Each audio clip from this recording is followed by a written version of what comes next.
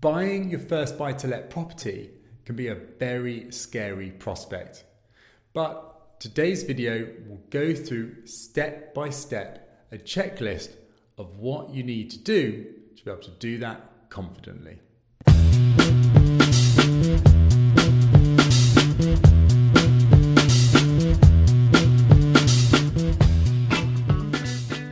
Hi guys, my name is James Corsia and welcome to the Money Paradox podcast, where we're all about helping you become financially free so that you can focus on what you really want from life. Today's video is all about buying your first buy-to-let property. The reason why we're covering this topic is because property is a great way to become financially free, because you get regular cash flow from rent from the property, and it's a form of passive income, so that you can have that money, cover your cost of living, and start to live a life more in line with what you want. Also, you can get capital appreciation, which will allow you to build your wealth for the future, so you become stronger financially as you grow your situation. So, what is the checklist for buying your first property? Well, I'm going to make a couple of assumptions here. Firstly, is that you know what your financial goals are, because there are many different types of ways in which you can invest. Buying in buy-to-let properties is one way. Also, there are many different ways in which you can invest in property. Now, if you're not sure about that area, I've got many videos on how to pick an investment approach and within property, so go check those out. What I'll say here though is that if you are new to property and you are not experienced, a good place to start is to invest in safe areas that should have strong fundamentals, so there's good demand, and in areas that are mature in their popularity. So for example, city centres in good, very high demand, big cities within the UK, for example, would definitely hit that spot. But again, depends on where within the city you're buying, okay? Secondly, where you want to invest. There's so many places you can invest, many different ways, right?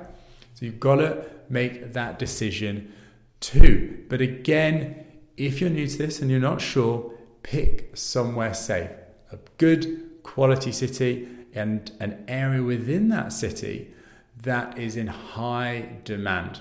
Because if you do that, then yes, you may not get the best returns, but you're definitely going to have a much lower risk of anything bad happening.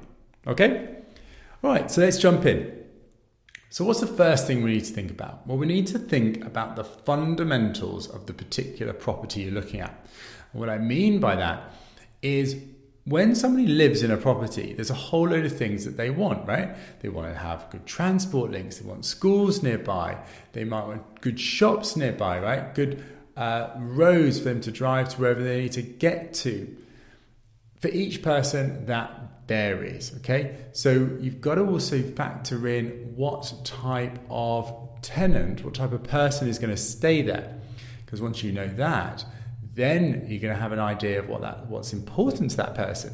And if those things are in the location in which you're looking to buy, then that is good. That means there's strong fundamentals and people are definitely more likely to want to rent your place out. And that's ultimately why we're buying it. We're buying it because that we can then rent it out, get good cash flow, and in the future it should appreciate. It should go up in value because over time it will become more in demand, and just the nature of property in general, certainly in the UK, is that over time, the assumption is it appreciates. Not always, but that is the long-term trend.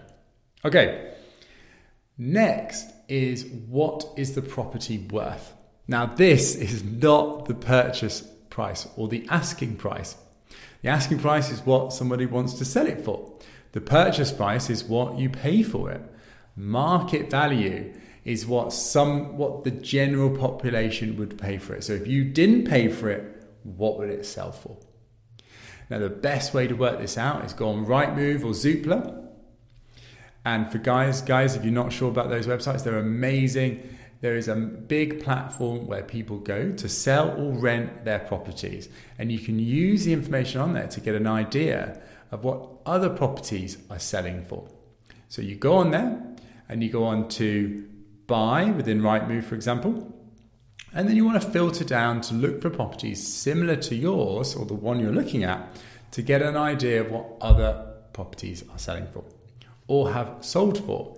So you want it to be nearby, so kind of ideally a 1/4 mile radius, sold within the last couple of years, because any later than that it's going to be irrelevant. You want to put in your postcode, so again it's within your area. Filter for, say, the property type. Is it a flat? Is it a house? Then as you do that, you want to start to look through those other properties.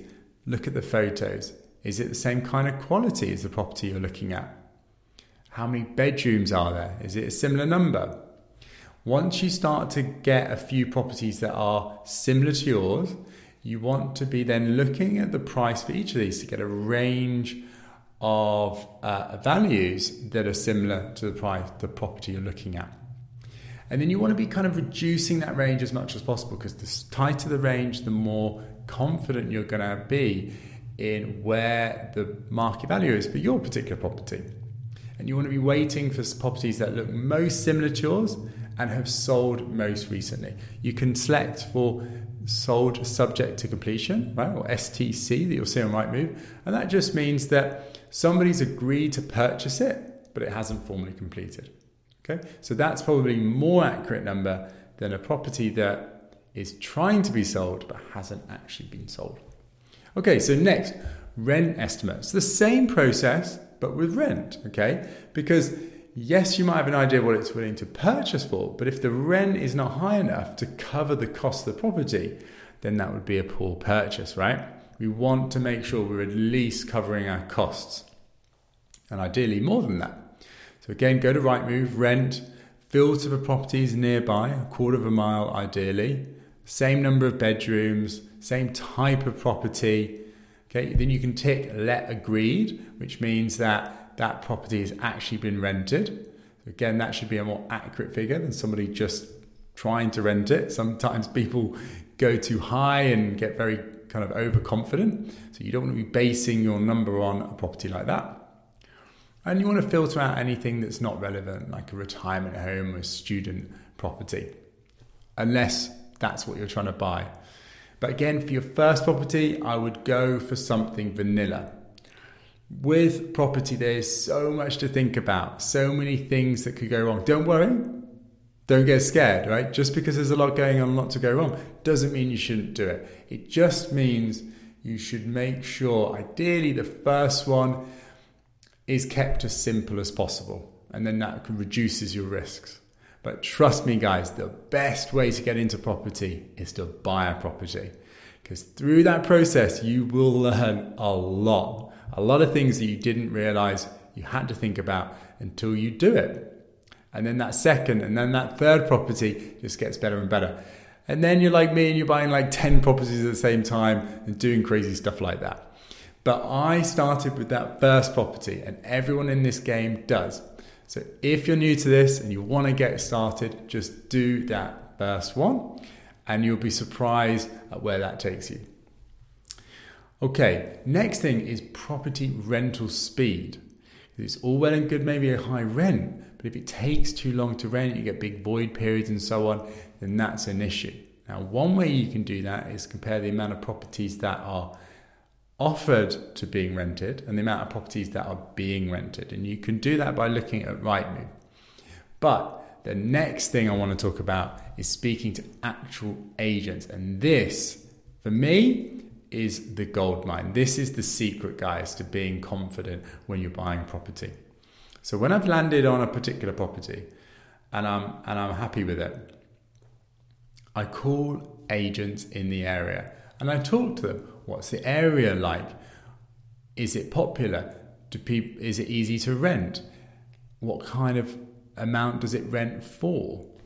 Do you believe the value, the property, the area is doing well? Is it getting better over time? Is it getting worse? All of these things. Now, agents have a tendency to always be positive and optimistic because they're ultimately sales agents, right?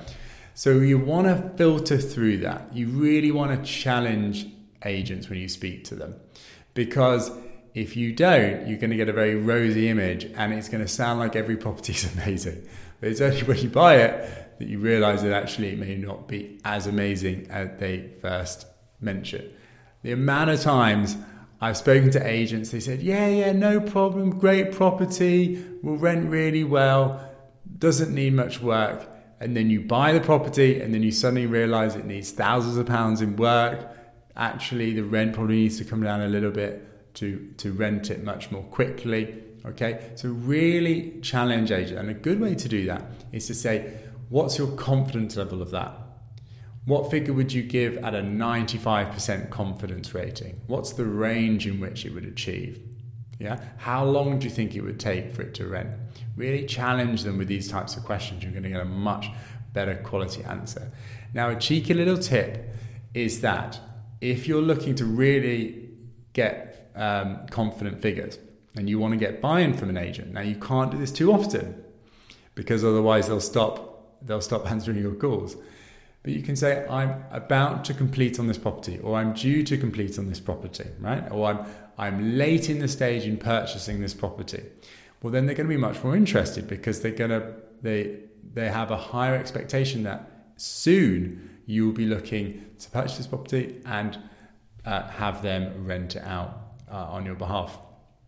Okay, now that's the process in which I take to get an idea of the market and whether property sounds good. But the key for me, guys, is all about the numbers. If you're buying to invest in property, you're buying it for the numbers. You're buying it for the return. You're buying it for the expectation of it appreciating. You're buying it for an expectation of getting a monthly cash flow from that property. And you might also be buying it just to get a deal, to get an opportunity, like getting it a below market value, so that in time, when you remortgage it or sell it, you can get an uplift in that property. All of that is in the numbers. And the better you are with the numbers, the better you're going to be at this game.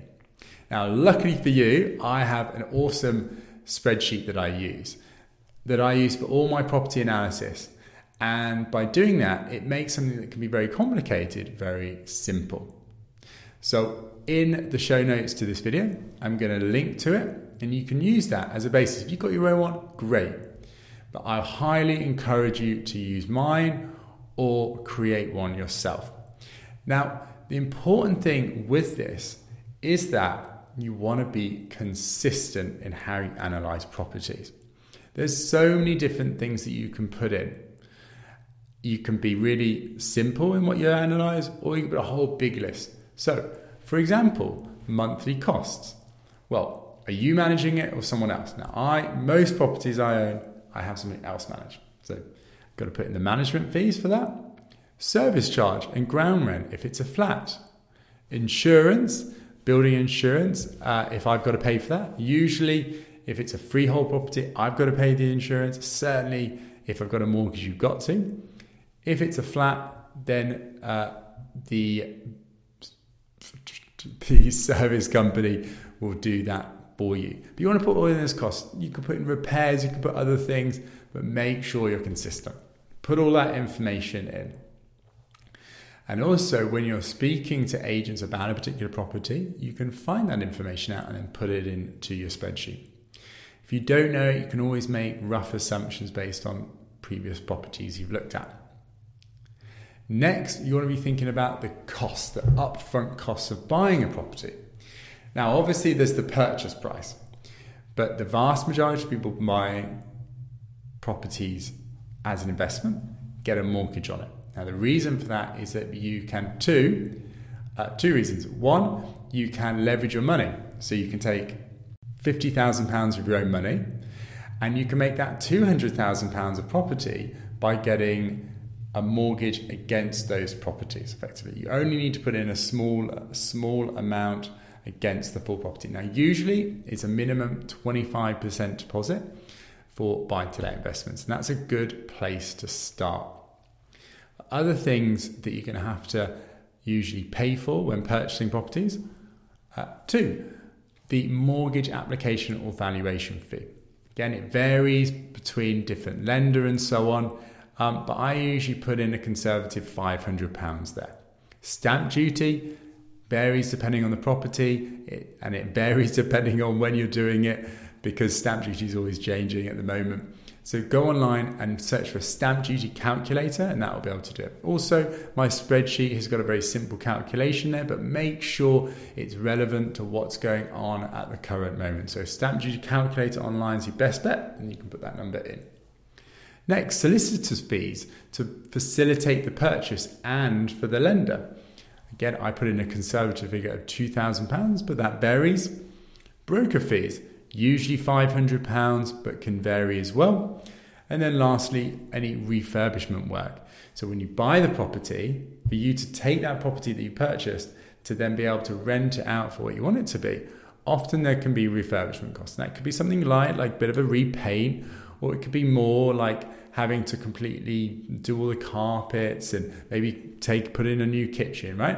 So whenever you're speaking to agents or looking at the photos, you want to get an estimate at how much is it going to cost to get this property up to the shape I want it to be for me to be able to rent it. Yeah? All right, great. So all of those costs go into the calculator, into the spreadsheet to work out the numbers for that particular property. So when you put in all the numbers, the key things you want to be looking at are 1, how much money do I need to have to buy this property? So what I call that as upfront cash, or the investment. So that's all of the stuff, like I said, the deposit, okay, to the property, but it's also stamp duty, legals, mortgage application fee, all of that. You want to add all that up because that's how much money you need to have. So the first question I'm asking is, well, do I have enough? If not, then I need to go find another property that's cheaper, that might have lower refurbishment cost work, so it's within my budget. Yeah? Next thing I'm looking at is, what is my return on investment? Now that is the money I'm making from the money I'm putting in. So the upfront cash is the investment, right? So let's say it's £50,000, okay? Well, if I'm putting in, let's go with a more simple figure. Let's just say it's £10,000. £10,000 put in. Well, what am I getting back for that? Well, let's say I'm making £200 a month net cash flow. Well, that's per month. So I would take that to an annual amount, which would be £2,400. And I divide that by the £10,000 upfront capital invested, which is 2,400 over 10, which is, now you test my maths, 24% return on investment. Now that's very high for property. So that's a theoretical example I've just given you there, but that's essentially what that spreadsheet is doing. It's giving you that calculation. Now, generally speaking, anything more than kind of 10% is really good, and often means that you're either getting that you've got an angle there, you found a property that's difficult to sell, or not many people know about it, or it's a very high yield area and it's not got necessarily good capital appreciation. And then as the returns go down, you might be willing to accept a lower return on investment if there's a higher capital appreciation potential. So if you believe a certain area is going to do very well in the future, an increase in value, then maybe you want to go for that. And again, that comes back to what is your financial goals and what type of return, what type of benefits are you wanting to get from that property. So that's why starting with the financial goals and knowing that will really help shape how you're assessing the properties through the analysis. Okay? So return on investment as a percentage and upfront cash to be invested. They're the two key figures. And then a third one, which is also important, is the absolute amount return. Yeah. So in the example I gave, £200 a month, maybe your goal is to get, say, £1,000 a month in net cash flow from property to help support your income. Or maybe it's, say, £3,000 so that you can quit your job and you can have all your money coming from property. Whatever it is, that can help you work to that figure. Now, once you put it all in the spreadsheet, you've got those numbers, okay? Next thing to do is to speak to your broker. Now, guys, I've got a great broker, and I'll link him to the show notes. He's amazing. But if you've got your own and you're confident in them, use them. But you definitely want to have a good broker. And if you don't have a good one, or you don't have one, get one. They are so worth their weight in gold. The broker that I have at the moment has been so invaluable, especially when you're doing like 10 properties at the same time. Having someone that you trust, that you can go to with any questions, that you know that things will go well, and if there's problems, they'll help you address it, is so valuable. Okay. Another reason why they're valuable is they can help you spot issues in a property early on. So again, this is only if you're getting lending. Now, most people do. Some people buy in cash. It's a different approach. But if you are getting lending, a broker is absolutely important. First thing is, can you get lending? What's your situation? If you've got no income coming in, that can make it difficult. Second question, if you can get lending, how much lending can you get? Are there certain issues? Can you only go with certain lenders because of your circumstances? With those lenders, what are the specific numbers? So for example, what's the mortgage rate that you'll be able to get? How much are they going to cost me for the particular products these lenders are going to willing to give you? You can put that information into the analysis, and that will give you much more accurate figures. And then lastly, they can actually review the property and tell you whether there's any potential risks or issues. So for example, there's the big cladding issue at the moment, right? Where lots of properties are not getting lending on because of fire risk issues. So they may be able to flag that and say, that's high concern there, you need to check that out. Or for example, they may say, oh, there's too many stories in that block. Nobody's going to want to lend on that because it's too big, or it's really old, or it's too close to commercial is another very common issue. If it's too close to commercial, pubs especially, lenders hate that. Now, often lenders will still lend with these problems, but for example, they will restrict your loan to value. So they'll say, yeah, we'll lend to you, but we're not going to lend you 75% of the value. We're going to lend you 65% of the value. And as a result of that, you need to put more money in the deal. And that could do two things. It could, one, mean the overall return on investment is lower, the percentage, and that might be less than you want. And two, it might mean you don't have enough cash to put into the deal. So these things are really, really important. Now, in summary, I've gone through all of the key steps that I use, and I think you will absolutely benefit from. But the best way to approach this, guys, is once you've landed on your financial goals in your area that you're interested in, take a standard property. Don't spend too much time. Find a kind of a vanilla, typical property. Take that and then run the process. And then that will give you an idea of where the numbers are going to come in at, and whether you can afford it, whether it's a good enough return, and so on. And then from that, you can then start to narrow in on properties that are more like what you want, or start to produce better returns than and more close to what you actually want. But you're benchmarking it from that initial approach.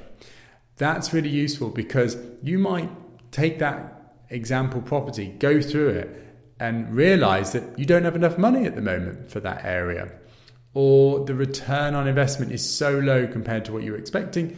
Actually, that's not something for you.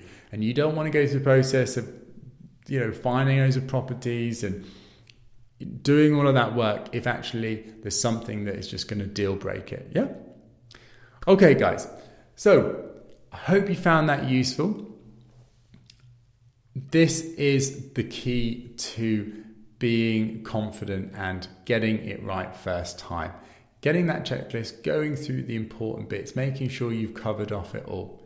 But guys, ultimately, the way to get into property investing is just buy that first property, learn as you go, And then when you go to the next one, you're going to have more experience and you're just going to get better and better.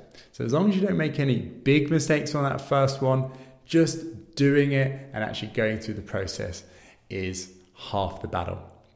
Guys, I hope you found that useful. If you did, please do like and subscribe to find out straight away when my future weekly videos come out. If you'd like me to cover future different topics, let me know in the show notes. Questions, thoughts on this video, I would love to hear that. And finally, if you know anybody that would value watching this video, please do share it with them. That's all from me. I'll see you next week. Bye-bye.